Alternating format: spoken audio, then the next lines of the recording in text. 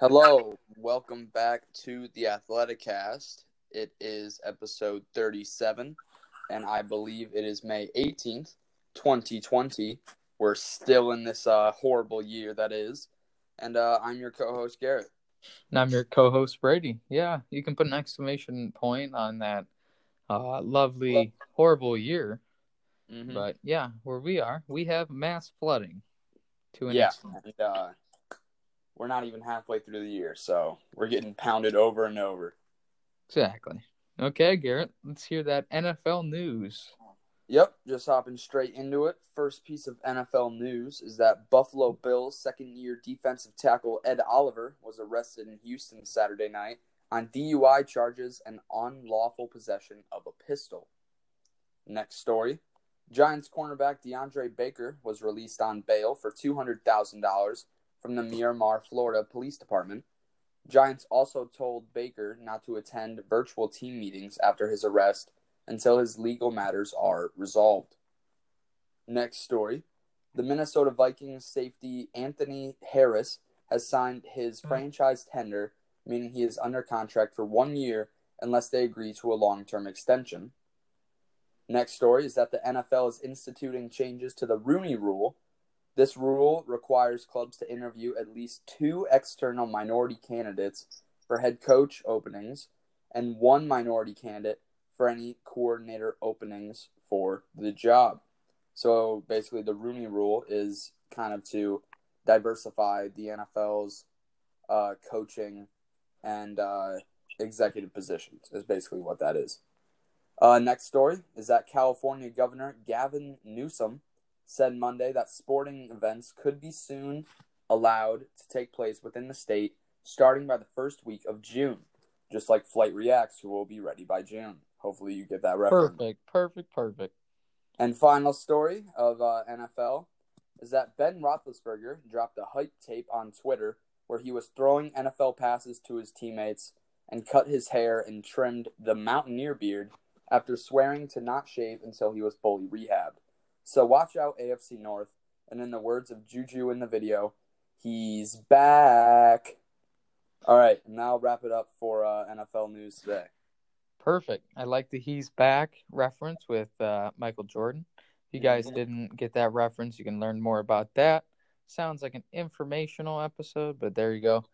Last episode, Garrett explained that. But jumping right into NBA news, I'm going to give the news of the past few days, and then also we're going to do the first episode because, this is the last dance, and with the last episodes of the last dance, we're going to break it up into 2 episodes. So today we're going to do episode 9, and then our next episode we'll do episode 10.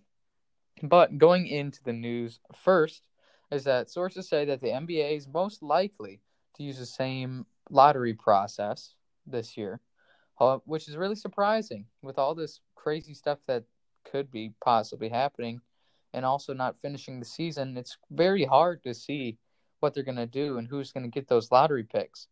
In my mind, I hope it's the Detroit Pistons, but even if it is, we're going to pick someone bad. Yeah. Second piece of news for NBA, that the Jazz's Bogdanovich is out for the rest of the season with a wrist injury.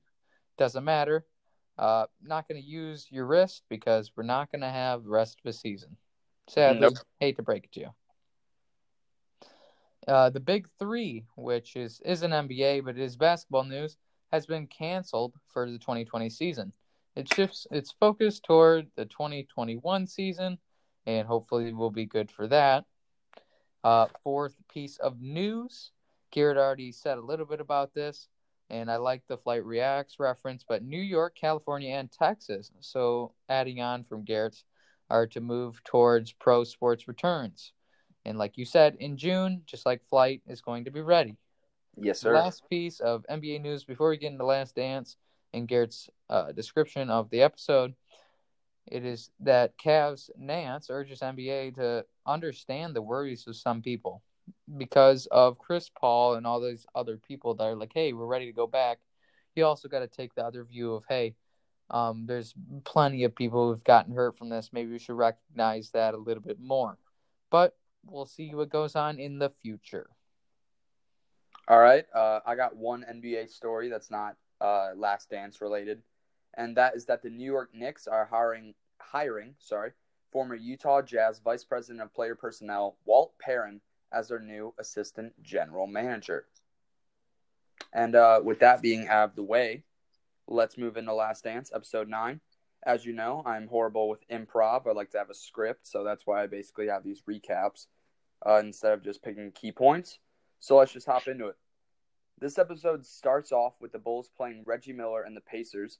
Miller says that he didn't fear MJ like the rest of the league did, and they had a few fights, but Miller recounts when he talked a little bit of trash, and then MJ went off, using that as fuel to the fire.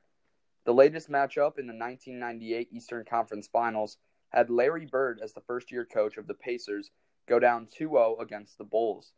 In Game 3, Miller's insane confidence gave him the ability to go lights out and gave the Pacers the Game 3 win. Next comes what most people call the most memorable game of the series. It's a hard-fought game, and it comes down to the last 2 seconds with the Pacers down 1. Scottie missed the 2 free throws, and the Pacers draw up a play where Miller shoves Jordan for extra spacing and then drills a 3. It works flawlessly, and they're up 3 points. Bulls ball, 0.7 seconds left, and the Bulls, but more importantly Michael, has a chance to win the game. But the ball goes in and out as the time expires, series tied 2-2. Flashback to the year before, 1997 finals between the Bulls and the first time appearing Utah Jazz. It's a close first game with mismatches for Stockton and Malone. That's John Stockton and Karl Malone, by the way. But Jordan did his research on his opponent, and he found out how he played, and because of this, hit a last-second shot to win Game 1. Game 2, Jazz got blown out. No need to go into detail there. But Utah for Game 3, and the Jazz win by 11 from a strong performance by Karl Malone and from the home crowd. In Game 4, still in Utah, Stockton throws the ball down court to, I think it was number 5, which wasn't any of the 2 star players. But he throws the ball down court to ice the game in the final seconds. Now comes Game 5, which is the flu game, which in actuality was food poisoning from a delivery pizza. Very bad stuff there. But Bulls start out very slow Game 5, and rightfully so. Michael Jordan had food poisoning, for God's sake. But in the second quarter, Jordan, quote, woke up from his dazed state and scored 38 points, including the game-winning 3 after rebounding the missed free throw, 90-88. Game 6, Bulls up 3-2. We go back to Steve Kerr's start with NBA and the Bulls and his mentor, John Paxson, who coached him up the last year of his career. It briefly touches on that, and then we go straight back to the present. In usual fashion, it's tied in clutch time, and the Jazz doubled Michael the game before. So this time, Jordan passes to Kerr, and he makes the game-winning shot to win the finals, and it's also where Jordan earns respect for Steve Kerr. Back to 98, Game 7 of the Pacer-Bulls finals, potentially the final game of Jordan's career, and it cuts to his good relationship with his security guard, specifically Gus Lett, who became a sort of a father figure after Michael's dad passed away. Lett gets lung cancer and returns for the final game of the series, and Jordan really wants to dedicate a win for Gus, and tied at 69, nice, at the tail end of the third quarter, and it's still tied halfway through the fourth. But the experience of the Bulls got them the win 4-3, and now they move on to the finals. Fade to black. Perfect description of that episode. So crazy stuff that went on that episode. I mean, Michael Jordan again never gives up, and he will never give up if anything he does. I mean, biggest thing that came out to me is Michael's trust in that episode. A lot of people don't know that Michael's trust was so important with his teammates. I mean, yeah, you're Michael Jordan, so you're going to be really good, right? Yeah. Because he's worked so hard, and he's always done it by himself. And his point that he made is, I need to trust these people. I've done it all myself. I'm finally coming back, and now these guys have worked hard. They might not be the most talented as some other people, but they've worked hard. Then they go out like Steve Kerr and prove themselves that they can play. So, biggest question to you is, Steve Kerr and all those other people, Do you think they grew around Michael and accepted his mentality and used that kind of to drive that team ahead? Oh, 100%. You kind of have to adapt to what Michael Jordan wants to do because he was the best player in the league at that time. And if you really adapt to him, I think John Paxson even said to Steve Kerr, it's all about kind of accepting your role as a role player and how your role benefits Michael Jordan's game, as John Paxson's did, where he was able to kind of hit lights out threes after Michael Jordan took the double team, almost like Steve Kerr's final shot. But yeah, I think if you adapt to Michael Jordan's system and the Bulls system with Phil Jackson, I think you kind of roll with the punches on how he can be kind of a tough leader and a tough teammate, Michael Jordan, I'm talking about. And if you do that, you're probably going to win a championship. Right. And that's basically the biggest point that I wanted to say. And there was that non-fear factor, I guess, as much as you used to have. Because as a teammate of Michael Jordan and before, and when he was younger, before he went to baseball, everyone was kind of scared of him. Because if they screwed up, they were going to get the heat from Michael because Michael was so driven to win. Yeah. But now he has that little bit of a friendly relationship attitude and just drives with his teammates versus just with himself. And obviously, a lot of things have changed to get there. But that's wrapping up The Last Dance, episode 9 for me. All right, moving on to MLB news. I got one piece today, and that is that Texas Rangers pitcher Bartolo Colon, age 47, is planning on this coming season to probably be his last. Colon is a fan favorite, and his last appearance was nothing special, with 4 runs given in 0.2 innings. So it's going to be a show to see how he kind of wraps up his career. Right. I have one piece of MLB news today, and that is the MLB memo is saying that there needs to be more tests, more masks, no spitting at all. They're also taking away sunflower seeds, which is in there with spitting, if they're going to bring the season to a start, and no hugs either. Very, very confusing because MLB kind of has to deal with that. Yeah. We'll see how that kind of goes around there, and that's MLB. All right. I have one piece of NHL news, and that is that the NHL and the NHL Players Association are reportedly making progress on a 24-team Stanley Cup playoff if the season were to resume, with a total skip and cancellation of the rest of the regular season. So, playoff news, that's pretty big. So, Very big. do you have any NHL or PGA news? I have PGA news today. And like I had already told you, there was an event yesterday between the big guys with Matthew Wolff, Ricky Fowler playing against Roy McIlroy and Dustin Johnson. Apparently, NBC has put out the numbers for that, and 2.35 million people tuned in for the live coronavirus relief event. So very, very big for that, and they raised a decent size of money. So very good things for coronavirus, very good things for sports fans. And the winner of that was Roy McIlroy and Dustin Johnson on actually the last hole. So very exciting stuff for golf fans and even maybe just sports fans, just to maybe see some live sports. I personally watched some of it myself, and I was impressed to finally see sports again. And you don't even know, I was just so happy. How many people did you say watched the event? 2.35 million people.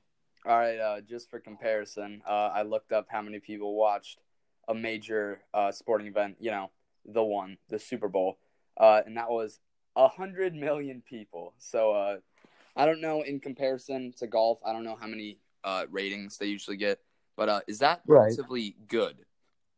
I would say for a in one-day golf terms? event, yeah, in golf terms, for a one-day event, that would probably be above average. But the Super Bowl and let's say the NBA Finals, which the NBA Finals gets a lot of views. Yeah. But for a golf event that's kind of out of nowhere during coronavirus times and just kind of out of the loop, I would say that's pretty decent for just coming out of the first one.